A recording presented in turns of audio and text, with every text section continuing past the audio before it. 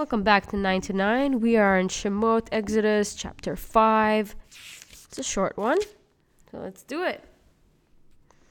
Afterwards, Moshe and Aaron came and said to Pharaoh, "This is what God, the God of Israel, said. Send out my nation, and let them sacrifice to me in the desert." Pharaoh said, "Who is God that I should listen to his voice and let Israel out?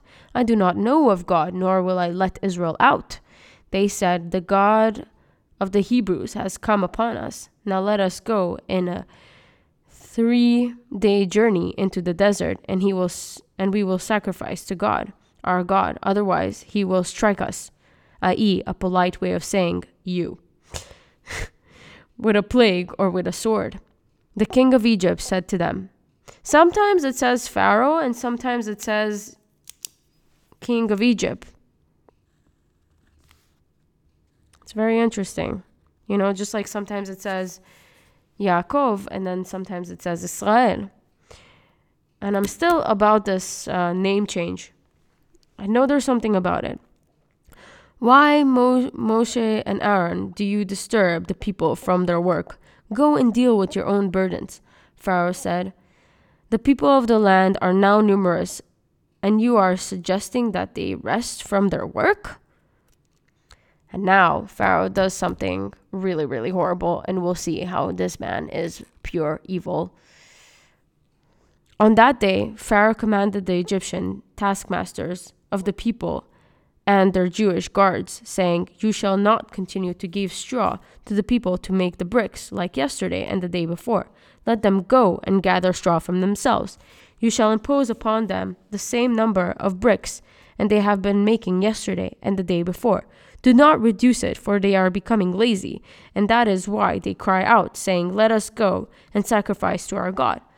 Let the labor fall heavily upon the man, and let them work at it, and let them not talk about pointless matters." Yikes. The taskmaster of the people and their guards went out to the people, saying, "Pharaoh said, 'I am not giving you straw. You must go and obtain the straw for yourselves from wherever you can find it, because nothing can be reduced from your workload.' The people spread out throughout the entire land of Egypt, gathered grain stalks of straw. The taskmasters were pressing them, saying, 'Finish your work, each day amount in its day, just as when there was straw.' The guards of the children of Israel, who Pharaoh taskmasters had appointed, were beaten. They were told, 'Why have you not completed your requirement to make bricks like the day before yesterday? Neither yesterday nor today.' The guards of the children of Israel came and cried to Pharaoh, saying, 'Why do you..." Oh! Yes. Okay, sorry. I was trying to explain this to my brother the other day, and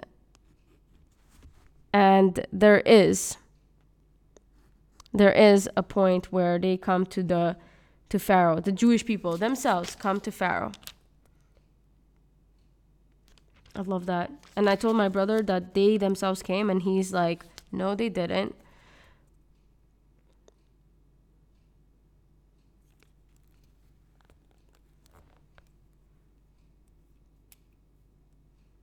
Yeah. ויבואו שוטרי בני ישראל. Okay, so it wasn't the Jewish people, but it was שוטרי בני ישראל. ויצעקו אל פרעה לומר, "למה תעשה כה לעבדיך?" Let me just explain to you something. Okay, I will finish this chapter, and I just want to say my point that I tried to explain to my brother on Pesach, on Leil HaSeder. So they're asking, "Why did you not give straw? Why are you making this so difficult? Straw is not giving to your servants." But they still tell us, "Make bricks. Your servants are being beaten, and it is bringing sin upon your people. Your people are sinning. They're being brutal to us." He said, "You are lazy, simply lazy. This is why you say, 'Let us go. Let us sacrifice to God.'" Excuses, excuses. You just hate us. "Now go and work, but you will not be giving straw. Nevertheless, you must produce the same number of bricks." Okay, Pharaoh, we get it. You are an asshole. Sorry for saying that bad word. Yeah. The guards of the children of Israel saw them in distress when they said, "Do not reduce the number of your bricks, each day's requirement in its day." Okay, we get it. You are in beep. When they came out of Pharaoh's presence, a group of Jewish people met Moshe and Aaron, waiting to meet them. They said to them, Moshe and Aaron, "May God look upon you and judge, for you have made our scent abhorrent in the eyes of Pharaoh and in the eyes of his servants. You have placed a sword into their hands to kill us." Yikes. So they're like, okay, Moshe is going to save us. He made the staff into a serpent. He showed us his leprosy, the hand, and then how it became cured, and the water. And, this whole time I always thought that he showed this to Pharaoh, but as it turns out, I mean, in the Chumash anyway, from what I understand from my reading, he showed it to the Jewish people to convince first the Jewish people before he goes up to Pharaoh. He didn't show anything to Pharaoh. Anyway, he just spoke to Pharaoh. He's like, "Give me 3 days. I need to take out my people. Oh, yeah, and you're not going to get them back. Let my people go." Miskin. But Hashem warned him, like, "Look, bro, it's not going to be so easy. Because I'm going to harden Pharaoh's heart, and you'll see he's going to say no." But here we go. This is part 1. Moshe complains to God, aka prays to God. Moshe returns to God and said, "Oh God, why have you mistreated this people? Why have you sent me? Since I have come to Pharaoh to speak in your name, he has mistreated this people, and you have not saved your people." That is the end of chapter 5. Now, here's something that I learned by Rabbi David Foreman, who is amazing author. He started Aleph Beta, and I watch it, and I learned so much, and it's just absolutely amazing. Basically, we have the different levels, if you want, of hierarchy, like a pyramid. Okay, so for us we have God. For the Egyptians, they have Pharaoh, and then right under him we have a Kohanim, and then for the Egyptians they have Nogshim, and after the Kohanim we have the Shotrim. And for the Egyptians, they also have Shotrim. And after the Shotrim, we have slaves. We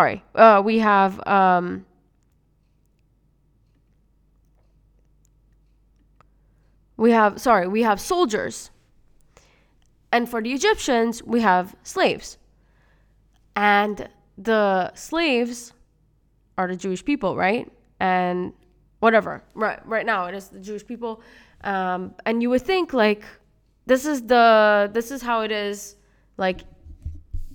economically. You need slaves. It was a normal thing to have a slave. Even Jewish people had slaves. Okay, not in abundance like this, like Pharaoh had, where they built cities. Maybe they did. Who knows? I don't know. But basically, for them, it's a slave. Okay. So we have on the Jewish side, God, Kohanim, Shotrim, soldiers. Egyptian side, Pharaoh, Nokshim, Shotrim, slaves.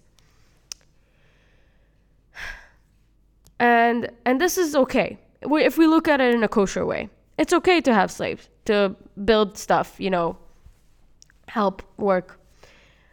Now, here's where it becomes wrong. And that the slaves are not really slaves to help the economy and build things.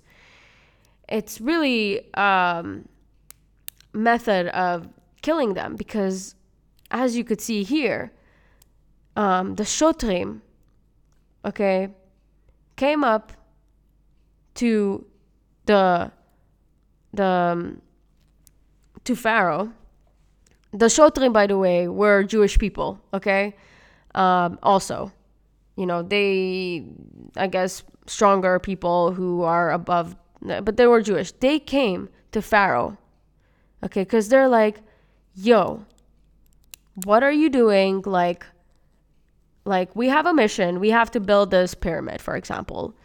And instead of building it, like, our slaves, the people who build it, they're dying because you're taking away their straws. They're hating on each other. Like, it's not good. But that was his strategy. Pharaoh wanted the slaves to hate each other and to hate Aaron and Moshe, so that way they're not going to listen to them anymore, and they'll be like, what is this plot that you've done to us? And that was the whole strategy. It was really brilliant, like in an evil way, to do that, to tell them to do that.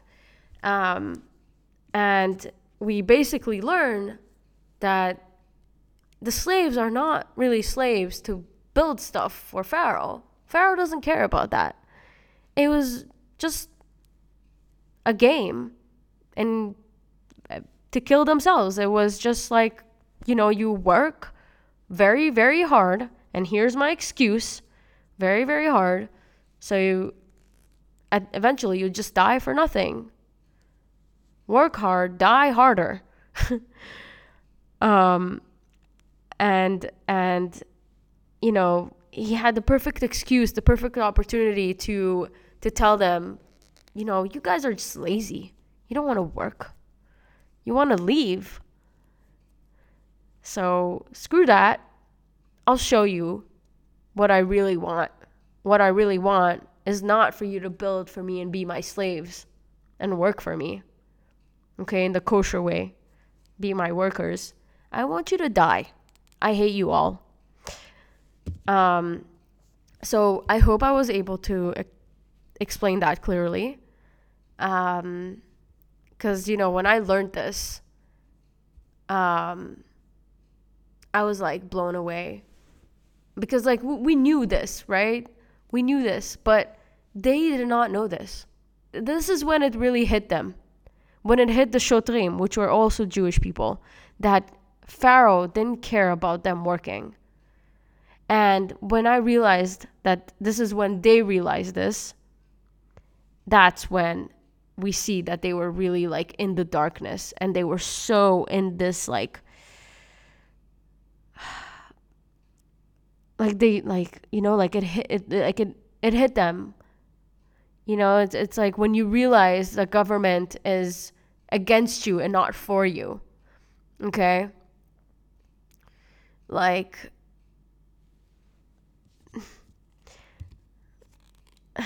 it's just so crazy. It's just so crazy. It's like if you think back to the Holocaust, like there was I think they're called kapos, and they're like Jewish policemen, and they were mean to other Jews, like, but if they weren't, so they were like the shotrim, but if they weren't mean to them, and a Nazi would see them, they would get killed. They were doing the jobs of the Nazis, essentially. But it just hurts even harder when it's like one of your own brothers who is like mean to you. And they think, well, I gotta do what I gotta do, because if I do that, then, I get some money, I get some food, and this is my job. But really, it's like a self-destruction of a nation. And it's brutal, but like genius in a devilicious way. And Pharaoh was doing exactly that. Okay, that is the end of chapter 5. Thank you so much for listening. Yasher koach.